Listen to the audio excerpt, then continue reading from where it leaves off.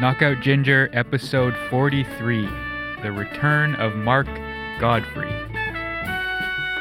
Bass player, composer, band leader, teacher, physics expert. Thanks for listening again.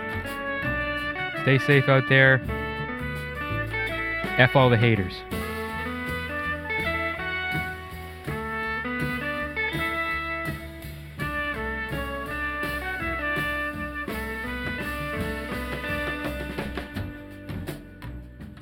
And I'm getting super lazy. I don't do much anymore.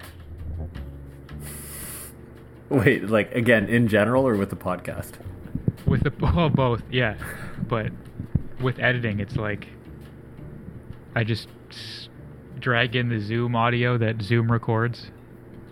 Sounds like the Blair Witch Project, but perfect. It is what it is. What are you doing for Christmas? Staying here. Because Maddie works at the hospital. We're just this is the safest thing for our family, which is going to be different. Both of our families are in London, so it's usually the expectation is to do all of it. And I mean, usually we can, but at the end of 4 or 5 days, we're just zonked, and you come back to Toronto, and she can only get a certain 5 days off from the hospital once, kind of thing. So yeah, we're just gonna be here. It's gonna be nice. Interesting. My first Toronto Christmas. Yeah, I don't know. Your folks. I've never had one. You'll be there. Yeah. It's getting ridiculous everywhere. Just nowhere to hide anymore. And that house is split level. Yeah. But everything's just out of control. The condo people a couple weeks ago sent out an email, 24/7 no noise policy because COVID. Oh, so you can't practice because there's people always home. You can't practice because you're going to get people sick. Oh, well, obviously. I mean, that was always a possibility. Right. Yeah. I've been lucky here. The people upstairs were pretty cool with it. The people downstairs have seemed cool with it. I mean, for a long time there was another bass player living in the house, so it wasn't, or in one of the other units, so it was pretty cool. But yeah, whenever there's a week where I'm playing a lot of bass, I'm always, maybe this is gonna become a bad scene. But I've been lucky, so yeah. I don't know. Yeah, I mean, I can play in the basement all night, so that's good. Are you folks retired? No. Well, my mom is. My dad's not.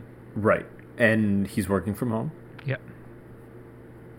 Yeah, I mean, this would be a whole different scene if Maddie was working here. Right.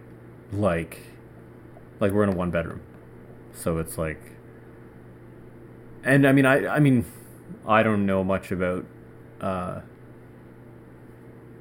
don't know much about the internet, but there's no way that we would both, with the internet setup that we have, there's no way we would both be able to be online. She's a couple times she's been home for the day and clicked open on an Instagram, story, and my lesson just crashes. Nice. That's yeah. So that's kind of how my dad just got internet put in today. Wait, you're gonna have to run that by me again. My dad just got new internet installed today. Okay. Well, because until September, my folks did not have high-speed internet. They had dial-up. Yeah, so, pretty much us too. So we had the highest, whatever the highest bell could get us in our neighborhood, which was essentially the equivalent of dial-up. Right. Well, because you know how it works, right? The entire neighborhood has to agree to that high-speed connection. Yeah. which is crazy. So finally, Kojiko became available. Right, and you guys are in the city. Yeah. Like comparatively, like my folks, the nearest house to my parents' place is like 500 kilometers. Yeah.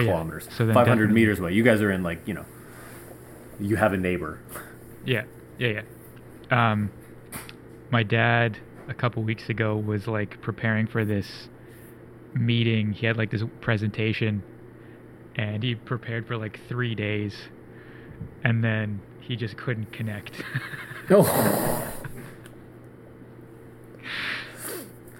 No. Yeah, that sounds awful. Yeah. I mean, hilarious, but I was on the phone with a buddy, and he was saying how, I mean, this is slightly similar, but he was in a conversation with a CEO of his company, and the CEO was listening on speakerphone, but hadn't muted themselves in the Zoom meeting. So his boss, who was leaving the company, heard the entire conversation, and it wasn't necessarily the best things to have been said. And it's just amazing to me how, like, I mean, I get how it happens. You forget to click a button or whatever, and then boom, you lose your job. But it's just amazing to me that, like, how much technology is just destroying lives. Yeah, your poor dad. That's really it's really unfortunate. I mean, it doesn't matter, but like, well, that's the other thing. It's like it's not even, it doesn't matter. Did he do the presentation? Did it get done? No. So that's it. It was like a one-day conference thing, and he missed it. Oh, yeah. Poor guy. Whatever. Oh, that's funny. But yeah, it would be really hard if Maddie was home all the time. I just try to get like any practicing done. I mean, I try to get it done earlier in the day anyways, just so that it's not late at night and doing it. But yeah, kudos to people who are like living in a 1-bedroom apartment with their partner right now. Are you practicing more or less, do you think? Right now, I'm practicing less. Last we spoke, I was practicing more. But before the lockdown, I played a session and had the worst blisters I've ever had in my life. Like, even before I started playing the bass. And basically what happened was, like, the calluses hadn't come off, but, like, blisters formed under the calluses. So it was extremely painful. So, like, I fell off a really good practice regime then, and then had some work done on my bass right before the shutdown, and then I started working on a Christmas album to give my mom for Christmas because I'm not going home. So I've been like trying to learn how to use Logic with a purpose now. So like I'm doing music-ish things, but it just hasn't been playing the bass. But the problem with the bass now is that like the work I had done on it was like to increase the string length a little bit, and now the notes are all in the wrong place. So like I can't play in tune. Well, yes, but I was going to ask you what you changed your string length to. I think it's just over 41 now. Like I got it as far as it could. Like it was under 40 when I first got the bass. It was like 39 and something. So it's like it's either right at 41 or just a bit higher. And I did it to lower the tension on the instrument. Maybe we even talked about this on the last podcast, but when he made this bass, it was a prototype for another bass that he did, and just some of the measurements were off. So my hope is that I can use, medium gauge strings instead of just wikes of everything now. But wait, that's the opposite though. If the string length is shorter, the tension's higher. That's not true. It's true on this bass. Why wouldn't that be true? Longer string length has more tension. That's how physics works.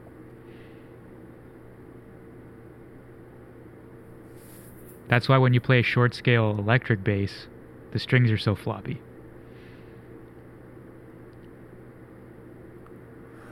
Yeah, And but that's got to do with where the bridge is, right? The bridge is still set up right for that instrument. The bridge for this instrument is like, this isn't a short scale bass. He Right. designed it to be a regular scale bass. He just where the F holes are cut on the instrument are too high. So where the strongest part of the bass is higher than it should be. So like the string length, but like if you measure like scroll to the end of the body, it's probably the same as yours.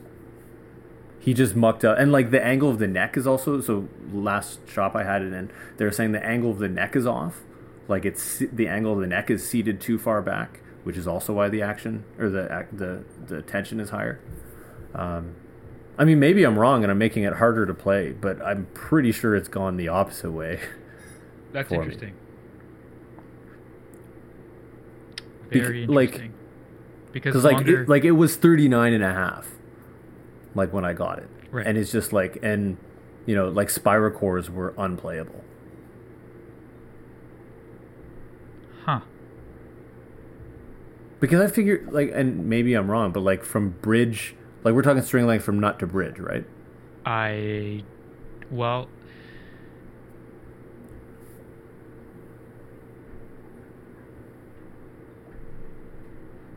but generally speaking, if you extend the length of a string, it's higher tension. That's why, like, when you play an electric bass, the low B strings are wonky if they're not a longer scale. But I guess I understand that if you didn't totally move everything and you just move the bridge closer to the tailpiece, the angle would increase the tension.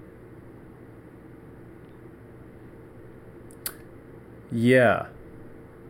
So one of the first things we did with bass was put a saddle on it to extend, decrease the angle that the strings cross over the bridge. Giving it less tension. Yes. So then moving it further south would make it, closer to the tailpiece would increase that angle. But, I don't know. I mean, maybe I've been working backwards on this the whole time, but as far as I can tell, every single time we moved it, the tension went down. But I could be wrong. I mean, I don't know. That seems like a really... Maybe it's more that, like, because like the bass is huge, right? This bass is like a big bass. So it could be the neck angle. Like if the neck was seated further forward, that would also decrease that angle from the bridge to the nut. So that maybe that has a bigger effect on it. I don't know. I should ask the guys at the shop. I have no idea. Because that was because when I like the other thing we did was we increased the length of my tailpiece. So there was a shorter tailpiece on for a long time, and we got a new one that was longer. I don't know how that would affect things. Longer tailpiece means shorter string length. Well, no. Longer tailpiece won't affect, like, depends on what we're talking about with string length. If we're talking nut to bridge, a longer tailpiece won't affect that. But still, though, the longer... So I guess there's a difference between string length and length of string. Yeah. So playable string length stays the same, but you're still extending the string length if you move the bridge. So getting a longer tailpiece shortens the string length. Maybe I'm gonna do a talk based dive on this afterwards and just see like if I've been working on it backwards. But yeah, because I remember at one point I said to them, I'm like, yeah, I just find the tension's really like, oh, the tension's high. We'll just move the bridge closer to the tailpiece. I'm like, wait, that was an option? I've been coming to you guys for like 4 years, and I keep telling you the string tension is high. Like, oh yeah, if we do that, it'll. What? If you move the. I know. Yeah. Because I'm remembering the conversation I had with them about the angle, but like. Well, so there's also another element of if you don't have the So bridge in relation to sound post Yeah. relieves tension somehow. But I don't know the exact mechanics behind it, so maybe that's what they were thinking. I mean, I know part of the thing with that bass is like the sound is often, to me, sounded choked, and because the chamber, like the F holes are too high on the instrument, so like there's a big part of the bottom bout that is just not getting filled with sound, the same way that like a bass with the right measurements would be. So, I mean, I have no idea. This whole thing has flipped everything that I understood upside down. That's so strange. I don't know, maybe I'll send them an email. Do they use email? You know who the shop is. Heinel? Oh, I thought this was a no names podcast. I said talk based, and I'm like, oh no, copyrighted. No, it's a no schools. Oh, Strictly no no schools. I mean, Heinel's is kind of a school. I guess. I don't know. Man, I was all ready for a nice Christmas by myself, and now I'm going to be sitting here thinking, wait, did I... Nah, I mean, I guarantee you the string length on this bass has changed the tension on it. Well, because, I couldn't even play olives before. Like, the olive G was way too tight. And now it's passable. It's passable. It feels like a bass now. That's so strange. That's so strange. Like, they know what they're doing. They obviously know what they're doing. Yeah. You know what's amazing? I've been saying for years that moving my bridge close to the tailpiece has lowered my tension, and you're the first person to be like, excuse me, Professor.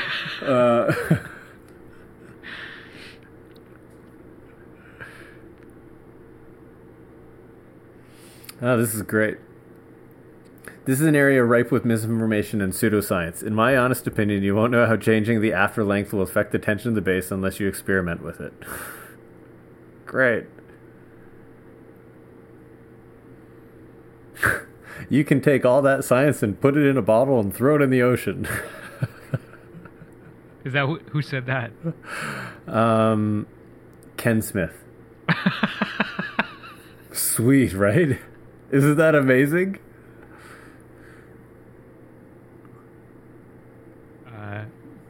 Anonymous 0726 on Talk Bass says, just get your hands in shape. Problem solved. This is great. This is great. Okay. This thread still bugs me. So here are the results of my actual physical experiments concerning raising the rear of the tailpiece. On my newer the tailpiece was raised, releasing some tension from the top.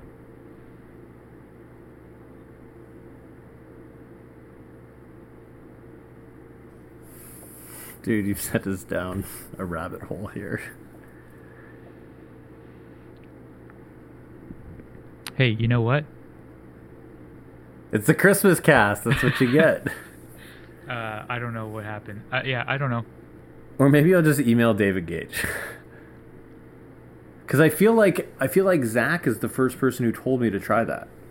Which Zach? I can't remember his last name. The dude who used to work there and now just has his own. Zach Lane. Zach Lane. Man, ask him. Hey, can we talk about Larry Gales? So there's a new Monk record that came out, and a student gave me as a Christmas gift the LP, which is like really cool. He's like, "Oh yeah, I figured you didn't have this because it's an unreleased Monk concert recorded at a high school. Album's Palo Alto, and it's really cool. Like the LP has, so it's got like a reprint of the high school program, which is like, I don't know, it's got a whole bunch of ads in it, like really like ads from the late 60s. It's really cool. There's a nice little write-up in there. But it's kind of like, so it's 1967, and Larry Gales is like, takes two of the longest bass solo I've ever heard Larry Gales take. One of them with the bow, and one of them pits. And it's like, it's awesome. Is it? It's okay. Yeah. Yeah, I mean, the recording quality is like a little meh, but I don't really know a lot of like. I haven't listened to a lot of late live Monk. I don't think. And the band in this case is like really playing, and it's cool. It's really really cool. And like at the end of the concert, it kind of goes off the rails a little bit, but not in a oh no we've made a mistake, but like in a all right we're going for some shit kind of way. Yeah. And like I said, it's 67, so like all the other movements that are happening in music, it's like pretty cool. But yeah, Larry Gales. Larry Gales. I kind of want to do some more diving into that. Some really cool, well architectured solos. Nice. I'll have to check it out again. Ben Reilly is playing some really cool stuff too. Yeah, I remember checking it out like the day it came out, and I was pretty annoyed with the recording quality. Yeah, so that's obviously I mean, I think that's why a lot of those, like why we see some of those late, like those records released now, because it's like, oh yeah, no one who is alive really cares, no one is alive who would care about that kind of thing. So like, we're just going to put it out because we're a record label and fuck you. But from the content, it's like, yeah, I thought it was really, really cool. I should get back to it. I don't know if it's like a monumental recording, but I know for me that's, and maybe this is really green of me and very naive, but yeah, I definitely didn't have an appreciation for Larry Gales pre this. I'm not that like one recording can change anything, but like, yeah, I was very, very into it. Yeah. I'm not crazy into Larry Gales. I had a lesson like back in the day when I had my lessons with Kieran. I told him I mentioned some guys that I was into. Let me think back. So I told Kieran that I was really into Eric Revis, and Kieran was like, whatever, man, you should listen to these. And like the next week, and he like tracked me down in the hallway and gave me some CDs. He's like, you need to listen to these. And he gave me Lee Konitz at the Half Note and Monk at the 8 Club. And that was when so Jimmy Garrison is on Live at the Half Note. Mm-hmm. And I just like, I went like tumbled down the Jimmy Garrison road with a jetpack on, and I just like ignored Larry Gales. So I should probably, I mean, the 8 Club record is great. That's the thing though. I mean, I like, same. I feel like he is one of those bass players that for whatever reason I've ignored.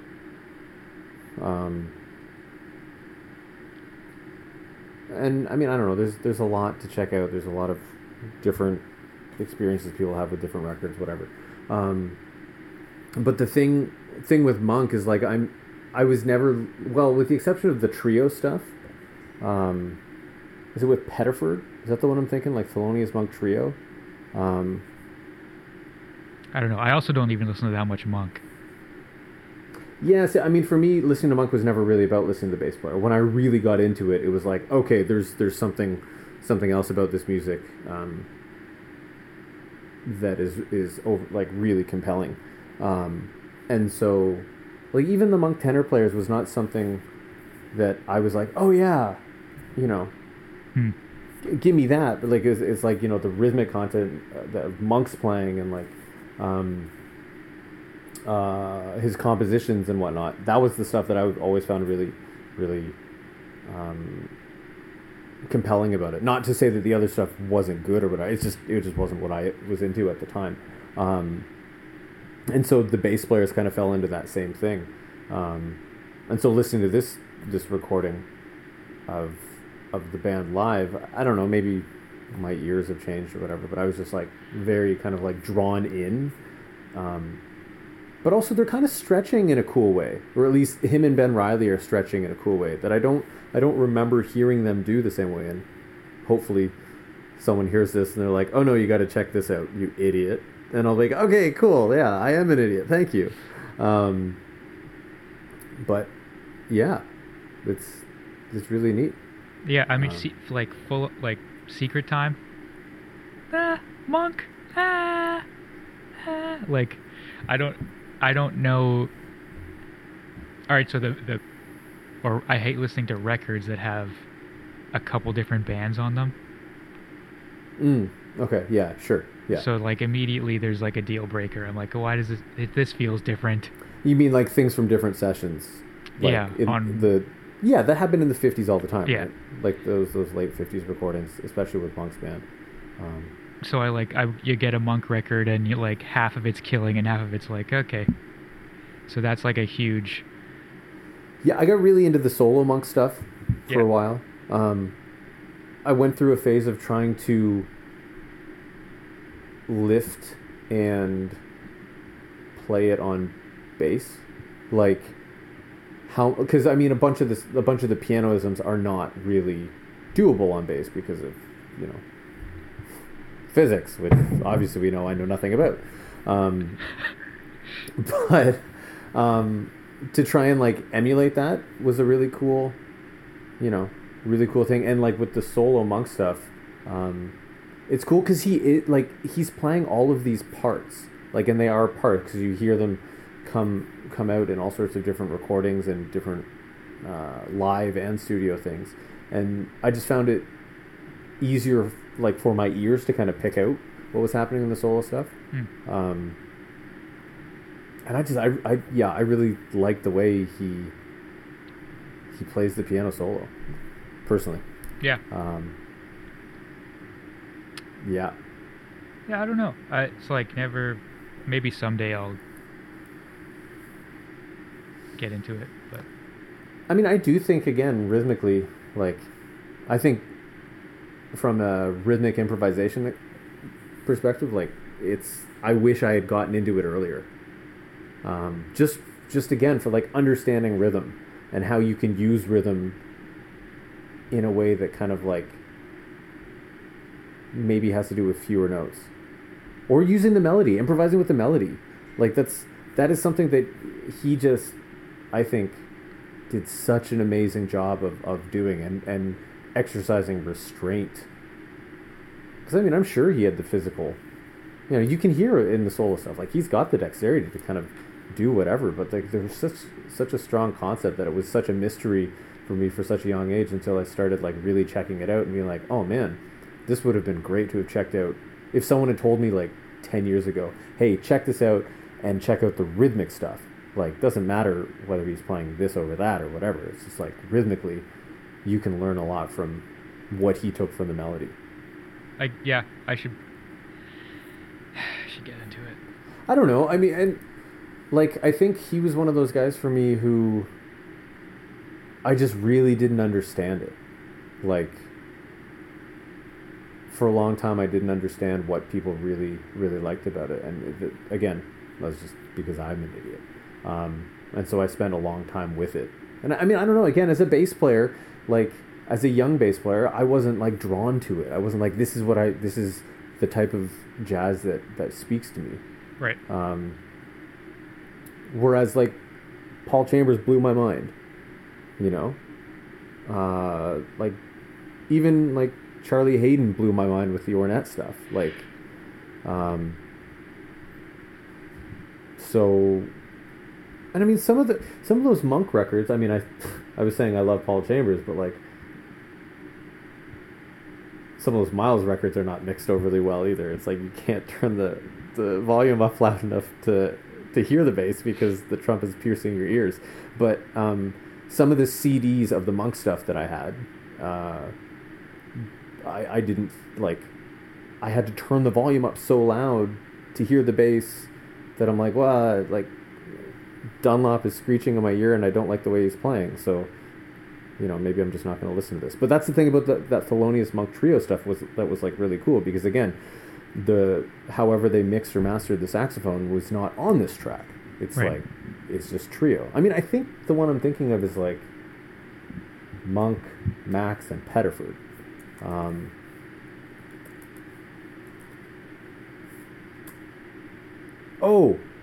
Plays Duke Ellington. That's what it is. It's Oscar Pettiford and Kenny Clark. That's the record I'm thinking. Yeah. Yeah, that one. I think that was kind of my gateway into like, oh yeah, you do really like Monk. You gotta go into this. Yeah, and like right at day one of like being in music school, and like being in jazz history class, and like the teacher pulls up a video of Monk at a concert, and they just like emphasize the fact that he paces around the piano at a concert, and I'm like, oh, okay, this isn't for me. I remember the straight fingers thing. There was a movie or something that like some kid emulates playing like Monk, and this is like in high school. And I just remember being like, oh yeah, that's not the jazz player that I like. This is before I even checked out anything. Yeah, I just like immediately this guy walking around the piano was like, all right, that's enough. I'll be see ya. Well, again, I mean, this goes into kind of like a larger conversation, but the way that these musicians are portrayed, like Monk was portrayed as crazy before really any musical conversation. At least, I don't know, maybe your experience was different, but like, oh yeah, Monk, he's crazy, Oh, and he wrote more tunes in the standard repertoire than anyone aside from Duke Ellington. Hmm. But like, no, he's crazy though. It's so weird because he was introduced to me that way, and it was just like introduced to me as a brand of crazy that I didn't agree with, like because Ornette was also presented to me as crazy off the rails out there, but Ornette wasn't presented as mentally unstable, and Monk was, right? I don't know. Ornette was crazy because he was doing shit, like doing weird stuff, but like Monk got up and walked around a piano in the middle of a solo. I was like, oh yeah, that's crazy. Yeah, I don't think we're allowed to say crazy anymore. No, actually, as I said that, I'm like, oh yeah, that's also problematic. Yeah, crazy, insane, all those. That's not how. If I got like the publicity of getting canceled would do wonders for my career.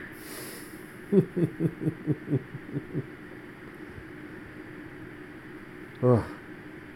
Yeah, I'm gonna listen to this album again. Plays Duke Ellington. I like that. I like that one. What Eric Revis were you into? I'm curious. He's not someone I was really overly familiar with. One of the first things that I ever got into was Branford Marsalis. That band, like seeing that band. I saw that band play with Dave Holland at Toronto Jazz Fest, and that was like maybe a year into me playing, and I went to that show, and I was like, I went home and I took the pickup off my bass and I ordered some Garbos, and I was like, this is me, this is my life now. Oh, he was playing Garbos? Yeah, Garbos. Did you ask him, or you knew? I just knew. Garbos with a microphone. Cool. And I said, this is my life now. And that's just how it's been for most of it. But like immediately I was like, oh, this is cool. Yeah. This sounds cool. In contrast to essentially only being hip to people playing with pickups. Right. Especially the Toronto pickup sound, which is like, it's fine, but it's not. It has almost nothing to do with me. Like it's there's no. It doesn't resonate. No. Doesn't resonate. Well, it doesn't resonate, but it doesn't resonate. Literally. Yeah, totally. Well, that's cool. And then I learned to Uh, play bass. Like I basically taught myself how to play by watching him on YouTube. So oh, like, that's cool. so forever I would stand directly sideways to the bass. A lot of that, but I still do it. I was gonna say you still kind of have a sideways profile when you play. Yeah, and oh well. Should we get into my bad habits? Is that what we're going down? You know what? I don't know that that's necessarily a bad habit. Well, it is when you like start balancing on one leg and you rest your right leg over top of the front of the instrument like you're riding it like a horse. I mean, until you hurt yourself, it's not a bad habit. True. You know, as long as you don't hurt yourself, then I've got a lot of not gonna injuries. hurt. Lots of playing All injuries. from playing the bass. Yeah. My endurance is completely gone on the bass. It's just disappeared entirely.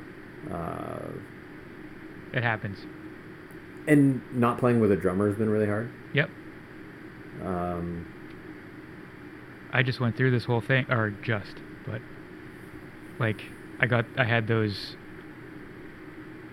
after, so 6 months in, the city opened back up and we got to play. Yeah. And the first few shows I was like, I practiced so much in those 6 months and still got to a couple gigs and was like, all right, this isn't going to work. I'm hoping what actually happens for me is that the bad habits of like, because I think like physically I've been overplaying on the instrument for a long time, and I don't mean like playing too many notes. I do that anyways, but I mean like physically overplaying, and I'm hoping that the like now that I messed up my blisters and had a session back that like really kind of wrecked my hands. I'm hoping that like I start finding like other ways to play less hard and still to work less hard and get more out of the instrument. Because like there's certain habits are just gone, right? Like certain things I can't do now that I thought, you know, I saw a video the other day. I'm like, I can't play like that now, like, at all. Like it would take me a long time to get there. But I think even though I've become a worse bass player, I think I'm a better musician now. Like even after the last 8 months, just because of, you know, listening to music and not being in it so much.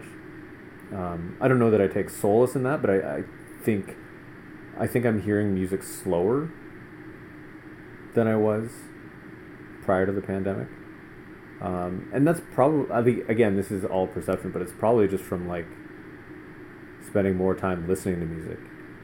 And that really being the only relationship that I have with music right now. Tell me more about experiencing it slower. I think it's more like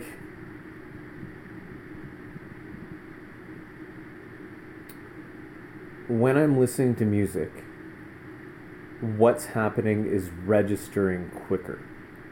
So in that way, when I'm sitting and listening to it, I feel like I'm able to hear the interactions differently. And again, I think it's because my ears aren't listening all the time when I'm like, because I'm not playing, right? So it's like whenever we're playing, if you do a session, if you do a gig, whatever, your ears are always on.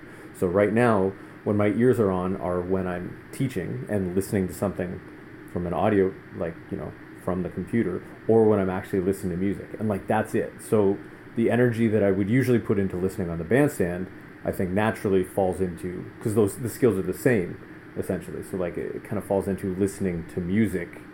And I think I'm just more conscious and more aware, and my ears are less tired.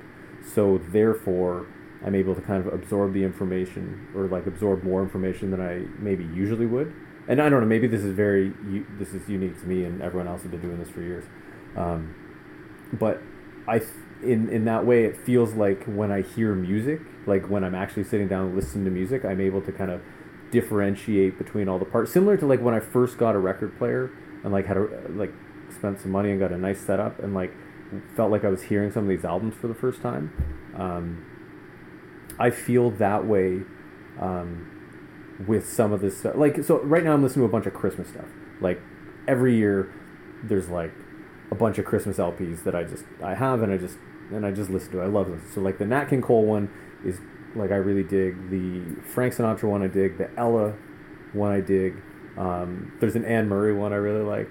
And there's a weird Disney Christmas thing that I found for like $2, and it's hilarious. But I've had these LPs for years, and this year, for the first year, I'm hearing some like Inner Voices stuff that I'd never really heard before. And I'd been noticing it kind of with other records that I thought I knew really well, prior to the Christmas season. But like, I can't figure out why I'm hearing this stuff more now. And the only thing that's different is I'm just not playing music. So in doing that, I almost wonder if I'm just kind of hearing more and hearing things kind of at a little bit of a slower... Like, the experience is just slower than it usually feels like. I feel like these songs are just lasting forever. And it's just like amazing. It's like I'm picking out all the inner voices just by sitting and listening to it. Which is not a skill that I had before. And I'm not saying like I can sit down and transcribe it, but I just mean like I'm recognizing, picking up things, and I'm like, well, I never knew that was there. And then I go back and listen, I'm like, oh yeah, it's clearly there. How have I never heard this before? We're talking stuff that I've heard like 30 times. So. But I don't know, like, the only thing that I can connect it to is that, like, when we're performing, we're using our ears, like, when we're performing acoustic music or live music, because I don't have any experience mixing or mastering or anything. But when we're doing that, we're using our ears in a very particular way. And that's just not a skill that I'm using right now. So it doesn't surprise me that, like, that skill set is coming out when I'm listening to music, because like that's kind of the only way to exercise that right now.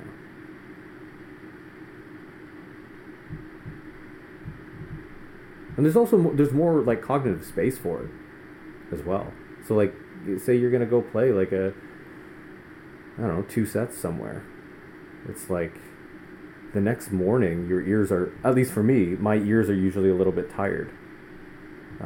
And if I'm lucky enough to have had more than 1 gig in a week, my ears are definitely tired by the end of the week.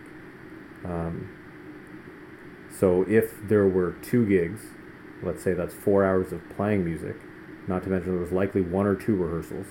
So let's say that's another 2 hours. So that's like 8 hours of conscious using of the ears that, now is like, I don't do it that way.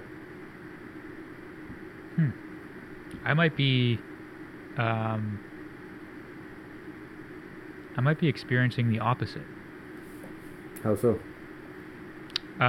Just like listening but paying way less attention to detail. Like a way more passive listening. Like now I'm just putting music on and doing stuff and just like lying down or reading or whatever, and I never used to do that before.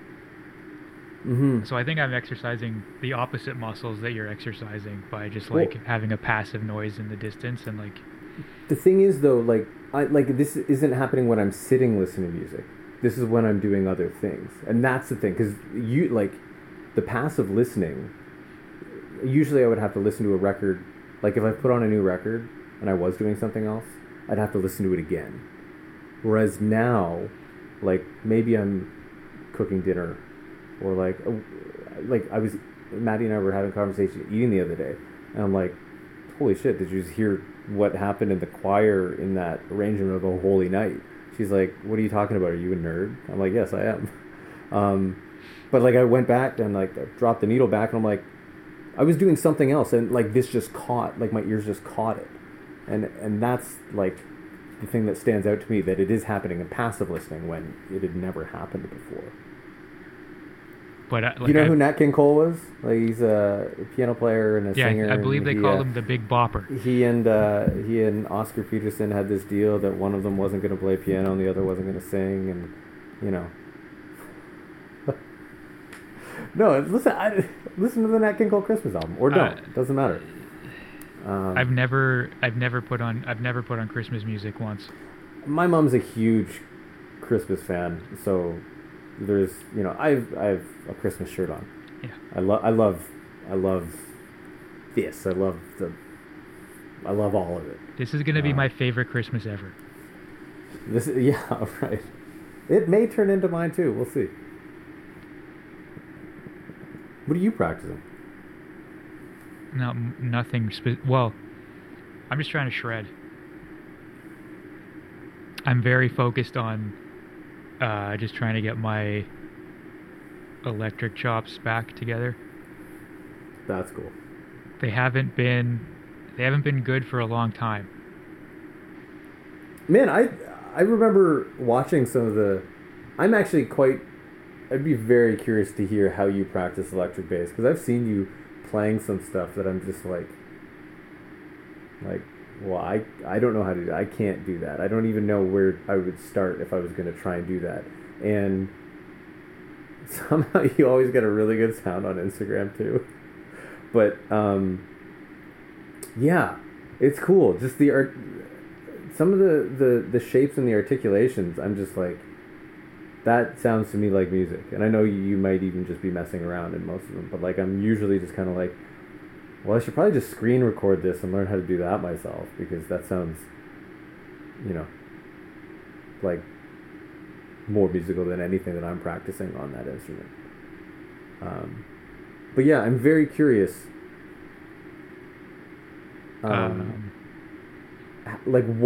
So how are you so you're saying you're working on your electric chops, and when your muscle memory's there, it's super fast, but like, how are you working on that? Or are you just trying to play fast? I just play fast, and then like whether I'm playing with just along to a track or if I got a metronome on, I play at a speed that's too fast and it feels out of control. And then I find something that's like really hard to do, and I just practice it until I can do it. I just by like stumbling into mistakes and trying to figure them out just.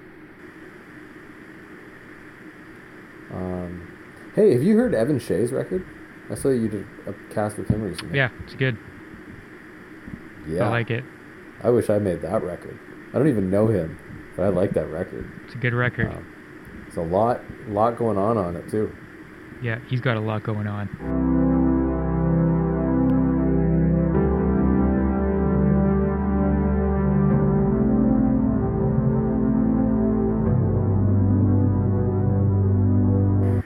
I feel like I started this whole exchange when I said I liked your dumb bass record.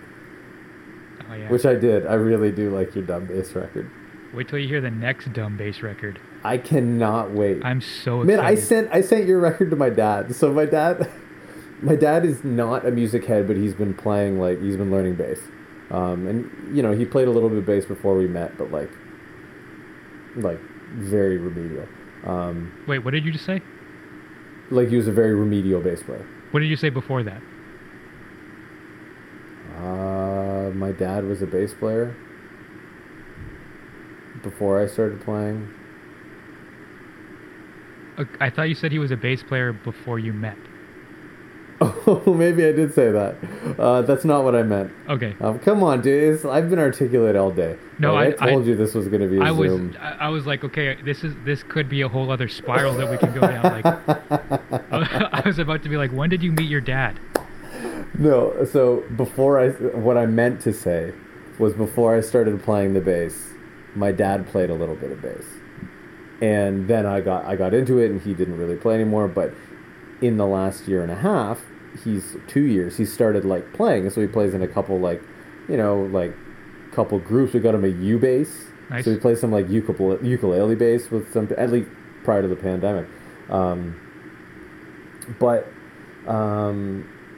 Like he's like he does a bunch of like, he starts his day usually by doing some meditating or going on a long walk or whatever. And so just in me being like, okay, I'm gonna try and find like an olive branch to talk to my dad about some stuff that I like, because while he's into music, we're definitely not into the same kind of music, and like it's a very different experience with him. So anyways, I gave him a Love Supreme.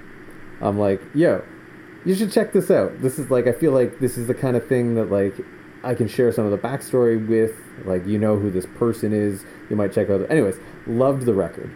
And so 2 weeks ago or last week or whatever, I checked out your record. I was like, Dad, you got to check out my friend's solo bass record. This is really. And anyways, loves it. Just totally loves it. He's like, and this is a friend of yours? I'm like, yeah. He's like, oh man. He's like, yeah, this is so cool. Just like, yeah, it's like right up there with the Coltrane thing. I'm like, well, I gotta tell him, like, dude, you made, like, on his list of jazz records, there goes my record, which he has to like. And then it goes The Love Supreme, and then your record. Yours might even come up. Like, this is pretty good. Like, oh, I recorded it on a travel bass with my podcast microphones in my parents' bathroom. But there's so much to it. Yeah.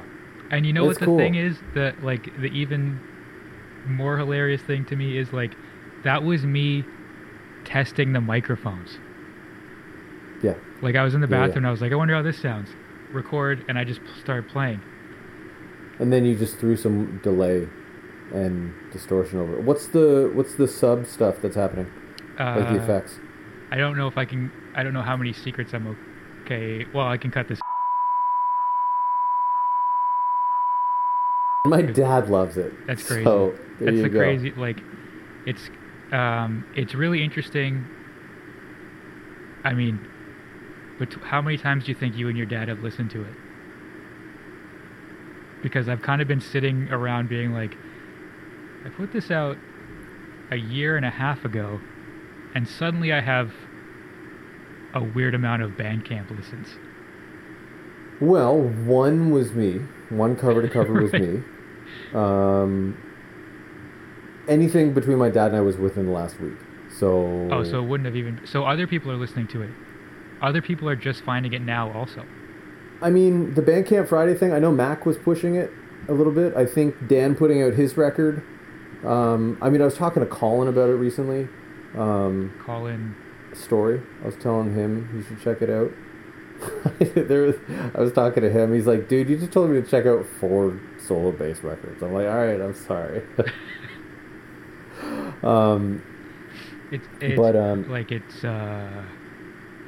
Yeah, I mean, well, I don't know. Like, Dan put out his solo bass records. Maybe people just, like, got a hankering for some solo bass stuff. Yeah. Weird times. I mean, I can hear the Garbos. Like, you know, like I recognize all the sounds. I can even hear, like, some of the production stuff that you did. And I'm like, even without all of it, like, I know some of the process. And I'm still like, there's something here that is, like, not characteristic of a lot of music that I'm checking out. And that's the thing that makes me excited to play. So, anyways, rant over. But there's something about it. And I don't know what it is, but I think Dan's record coming out and other people being aware of the fact that your record exists, because I know Mac and I were talking about it, Chris and I were talking about it, and I hadn't checked out your record yet. Like, they had checked it out, and so who knows? Maybe there's enough people that have been like, oh yeah, another solo bass record. Oh, I haven't heard Mike's. Maybe I'll go back and listen to it. Yeah, even though I know that you said there's not, like, to me, there's such a concept in that record. But I don't know. That's my perception of it. But that's what I want to do with music. You know, like, I want, like, that's the thing. I mean, I feel that way when, like.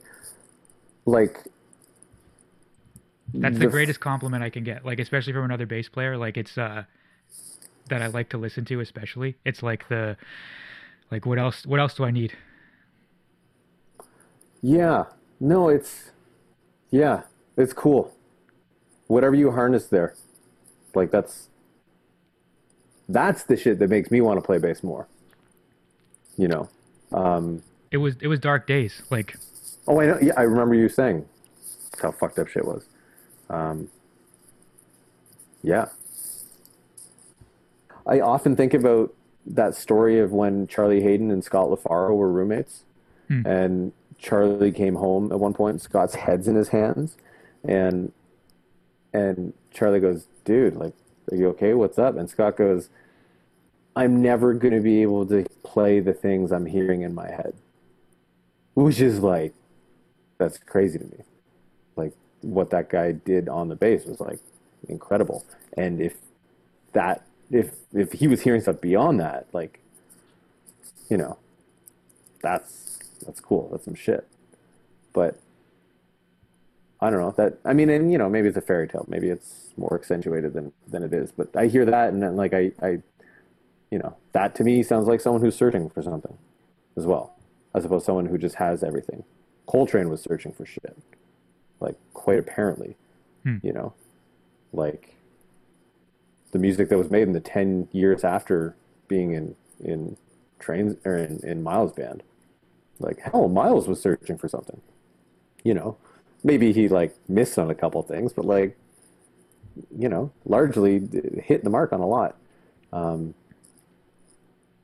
And I mean, Monk clearly searching for some stuff. I don't know.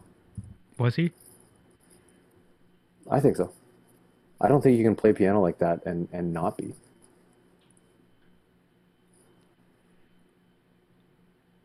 But I don't know. I could, yeah. I mean, I could just have it backwards, like. Like I remember a gig you played with Eric and them, where like you're like way shorter tunes, and you were just like, I don't know any of these. I don't even know footprints. Like I think it goes to an F minor at some point. And I just remember walking home thinking like, fuck, I would be so stressed out. Like I would be like stressed to the nine. Like just like. Oh my God. But like, there's got to be an element of trust that happens with other musicians that are on stage that like, we're going to make music. And that's the place that I felt like I got to with my band right before the shutdown. And like, when was your release? Like February? February 21st. Right. And so we did 7 or 8 CD release shows. And none of them, I mean the Rex one, but like none of them were really expecting what we were going to do. Like they'd heard my music before, they'd heard bands that I'd played in, they knew a bunch of people in the band, but like going into this, God bless Pruden, God bless Allison, God bless Warshall, Nick and Eric. Like all of them just kind of like jumped on board with this idea that like whatever's gonna fucking happen. And I mean maybe this is it. Like if that's the last music that I ever make in my entire life, I still feel so joyful on the inside because like I believed what they were doing. And I believed that they were, that we were just like, well, we've got a concept and it's going to be a thing and maybe you'll like it, maybe you won't. But like, who knows? And let's be real, it probably wasn't even that out. Like, like it's, balance and the music's not that weird and whatever. But the show's got some places that I'm sure the people who paid those tickets were not really hoping for. And A, I couldn't care less. Maybe I cared a little bit, but like B, and more importantly, like I believed in what they were all doing. And that they had each other's back and my back, and that we were actually focusing on the music, which, and this is sad to say, is not always my experience when I'm playing music. And it doesn't have to get weird. No. Like you can play Happy Birthday for someone and have that same commitment and thing to it, but. Like I think that's the thing that I'm trying to search for in my music. Like how do you do that every single time you pick up the bass? You just do it. I get it. Yeah, I get it. You just do it. But it's like, and it's not supposed to be a slight, but like searching often is a slight. Well, why weren't you ready for this? It's like, well, fuck you. What's ready? Like, sure, yeah. If it's someone else's gig and like you don't learn the music, yeah, that's problematic. But like, yeah, I mean, it maybe not. Depends on what the gig is, but like, Cecil Bridgewater once told me, um, I had him for an ensemble class, and he told us, just don't look at the chart. Like anyone, anyone can walk into a room, turn the lights on, and find what they're looking for. Mm. Mm-hmm. So it was a very like, all right, we're playing hard bop, but Mm-hmm. don't worry about the changes. Just figure it Mm-hmm. out. And um, I think whether it's like a cop out or something that I'm too tied to, but like that's my excuse now. It's like, oh, I went to school for this. One of my ensemble teachers told me that this was one of the ways that you can play, and this is the way that I play now. Mm-hmm. This is the road that I'm going down. So I think that like it just like I got so much. I mean, New York was good for one thing for me, and it was validation. And now I'm just like figuring it out. Yeah, I mean, when you're in a city with that many people, like niches exist for you to find. Yeah. And in places where there aren't that many people, it's harder to find that niche and feel like you belong. Um, yeah. That's the other thing. Like I don't feel like I Uh, belong anywhere. I mean, yeah. Like there's nowhere That doesn't. I Yeah, can't I play hear anywhere. you. Yeah, yeah. No, I don't. I don't know what to do because I mean, I definitely feel that at times as well. I mean, there are times that I feel like I belong in a community, and then there are other times where like, wait, like what, like where is my allegiance? What do I feel like? What community do I feel like I'm a part of? Um, and I imagine there are more people who feel that way than you think. And maybe I wasn't in New York long enough to feel like I didn't belong. Um, but I very early felt like there was something in that city that I felt like I connected to and I belonged to. Um, and I mean, in on one aspect of my life, like don't Yeah. get me wrong, like I was serving one particular craving when I was there. Um, and I was ignoring probably 8 other really important things that are important to me. Right. But it did kind of, there was a sense of belonging to a community that I'm not saying that I don't feel in Canada, but it's just different. And again, that's not even like that's not a negative thing either. But it's a sense of belonging that is again challenging to articulate. Right. But it's And like yeah. I'm just rambling. I was going to say that like just going back to what I said about belonging, like on a human level, just like existing in our scene as a human being, Hmm. I certainly feel like I belong. Like I Hmm. definitely feel like this is my home scene. This is Oh like yeah, these are the totally. people No, that I want to be around. It's just a matter of like where do I put my music here? yeah. Sorry. The Yeah, that is an important distinction because yeah, I think, oh my God, the friends, the yeah, friends in the like community here is like amazing, and the support of it is absolutely, you know. yeah, these are so obviously my people. Like especially going through this thing of like trying to put a record out during a pandemic and how Hmm. people are just like, yeah, I'll play on it. Hmm. And just the Hmm. people who I would sort of think like, really? You got time for me? I mean, sure, it's a pandemic, but like,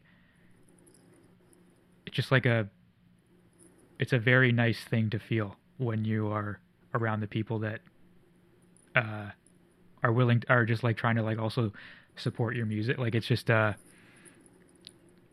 a good place. We just need a couple more rooms to Oh, play in. it's amazing. Yeah, more rooms to play in, and I feel like the city needs to be laid out differently so more people are able to, so that there's, it's almost like we need to take downtown and just put Richmond Hill down by the water and then downtown kind of like right by the 401 so that it's easier for people who don't even live right in Toronto to kind of get to, kind of like 40 minutes outside, 50 minutes outside.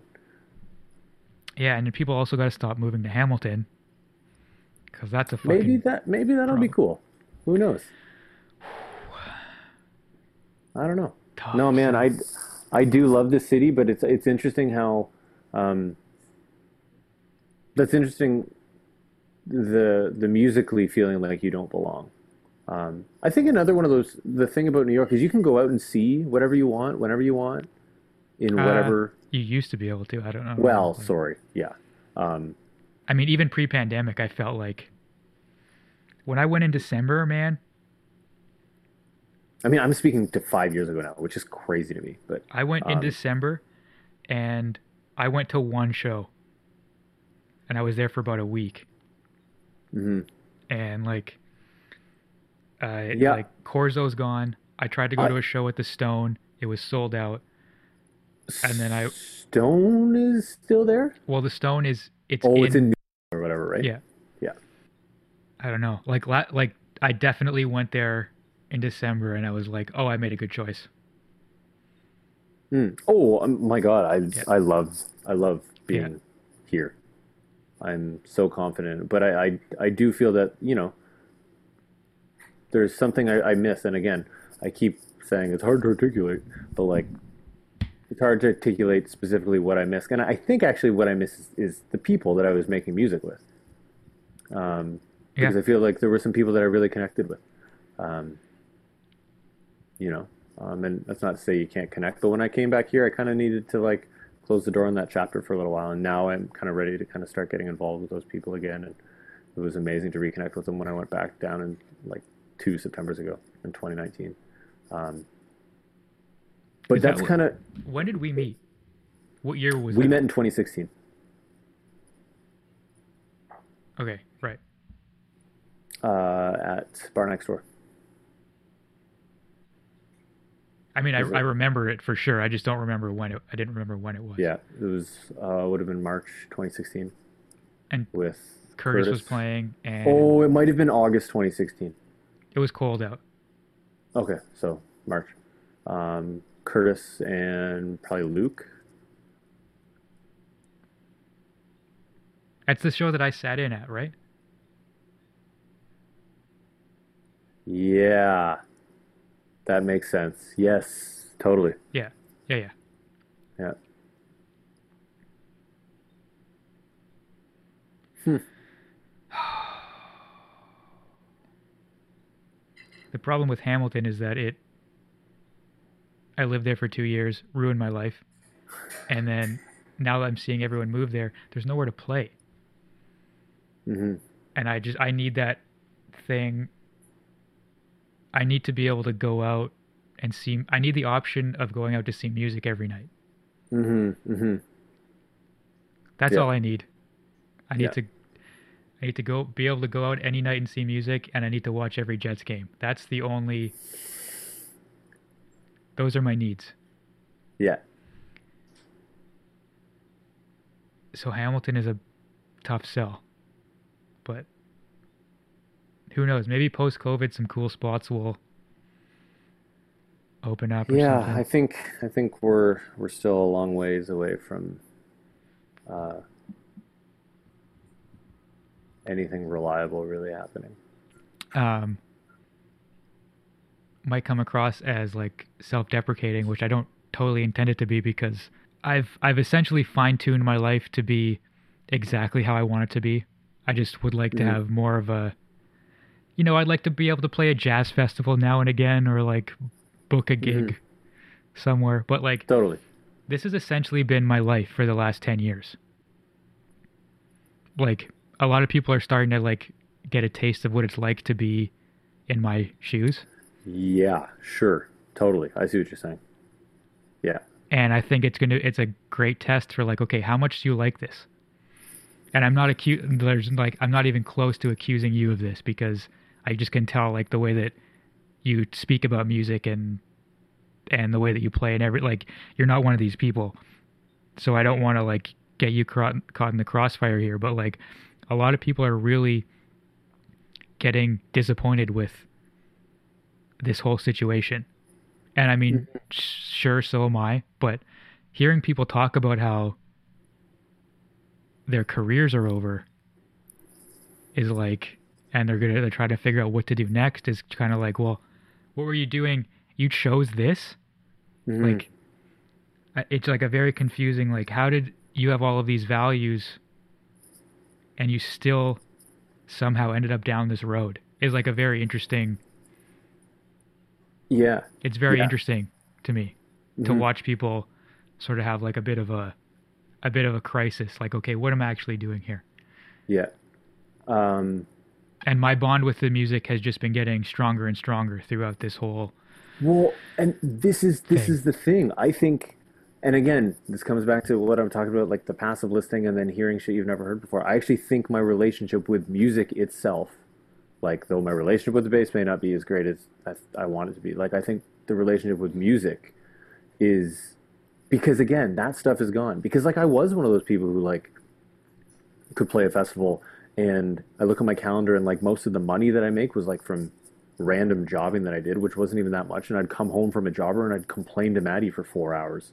And like I'd be saying like, oh, like so jobbing is going to make me hate my life so much that I don't want to talk about music, but like I still it's important to me to be a professional musician and to be making money. Um it's like sure, don't get me wrong, like the pandemic is hard, but like teaching these kids has been a lot more gratifying like from an emotional standpoint and I have way more room to emotionally experience music or not experience it if that's what I want to do as well. Hmm. But I definitely think like um, I think the way that I've aligned myself musically,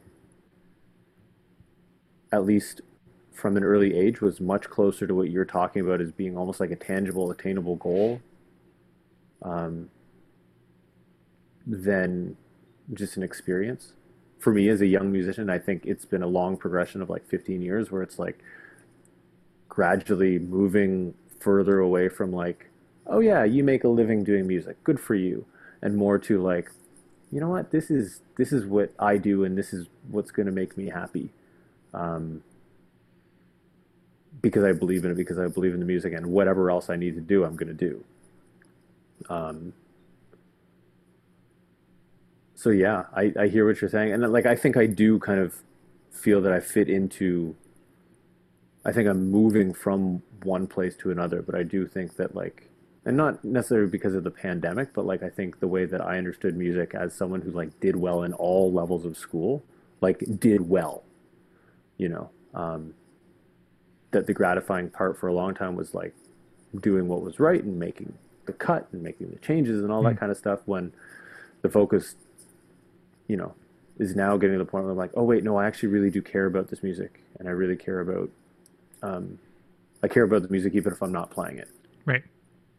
Um, and that's a beautiful place to be, albeit challenging to experience when, you know, you're now in the situation you're in. But you're right. It's like, if you can love music like this before the world shut down, it's like, yeah, welcome to the party, because I do think a lot of people are not aware of this is what it's like for most musicians.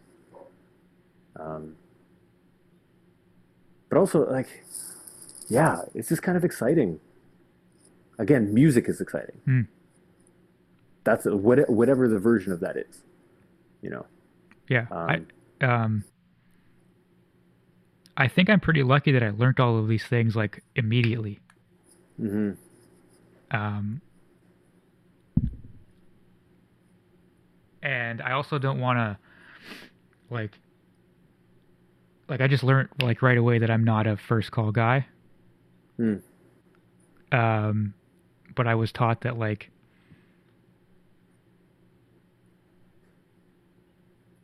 it was in like I don't want to sound that I don't want to make it sound like I'm when I learned that I gave up on it hmm because I'm still focused on the day that like eventually I'm going to crush everyone. Get out of my way, you know, like yeah, I yeah, might yeah. be the first call guy when I'm 60, but hmm it's going to fucking happen. And I don't want to also slight people that so like I guess what I'm trying to say is like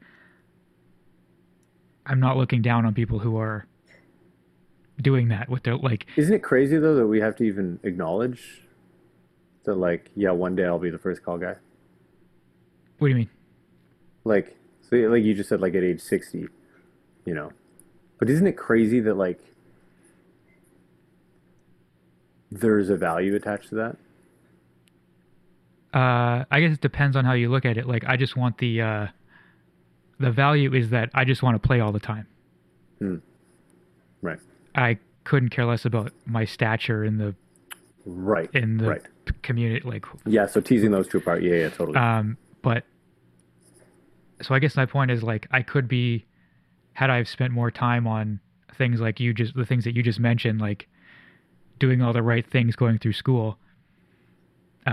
Had I spent more time with that, I might be a lot happier with the state of things. Like if I was getting if I had a couple more connections through like a professor at school and I got a couple more calls, who knows how much more I would love this whole thing. Or like it could be just like a nice break in the monotony of kind of grinding it out, so to speak.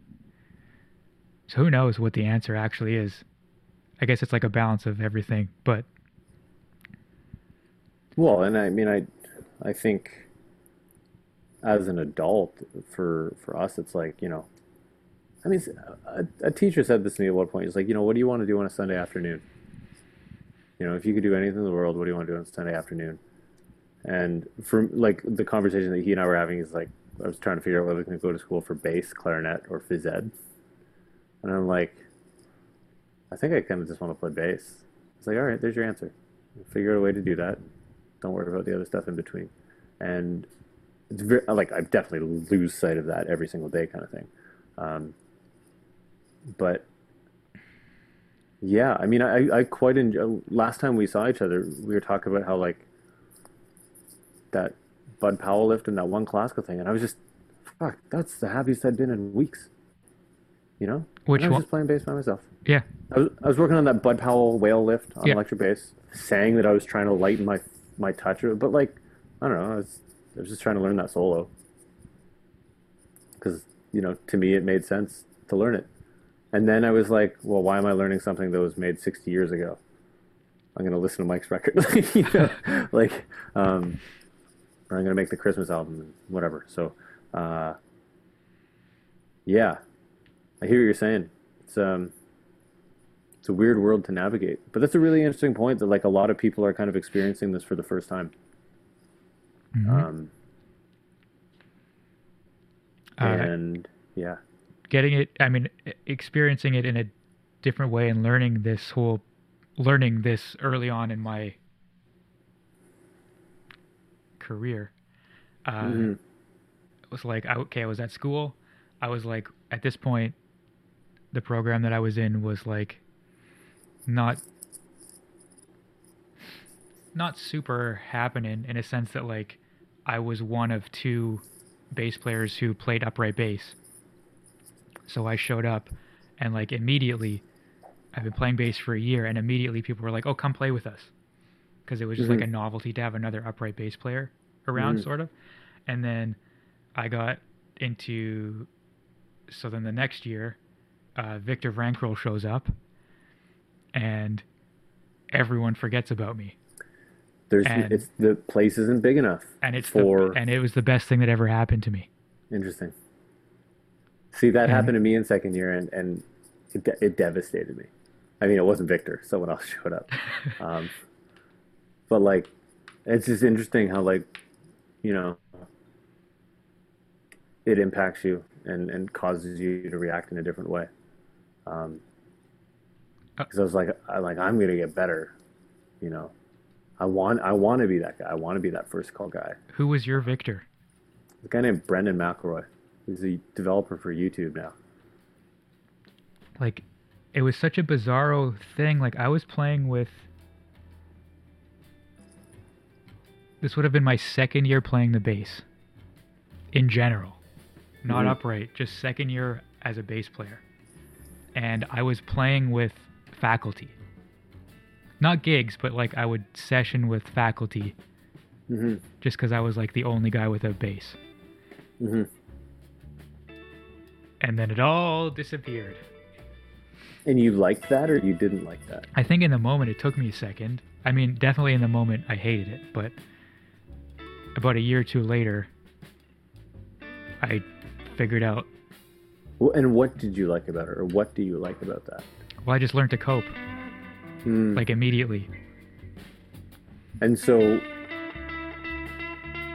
your reaction wasn't to try to be better than Victor, it was to what? Try and figure out what you wanted to do, like what you actually wanted to do. Yeah, it just taught me to navigate. I think Must be nice. Yeah, I mean that's maybe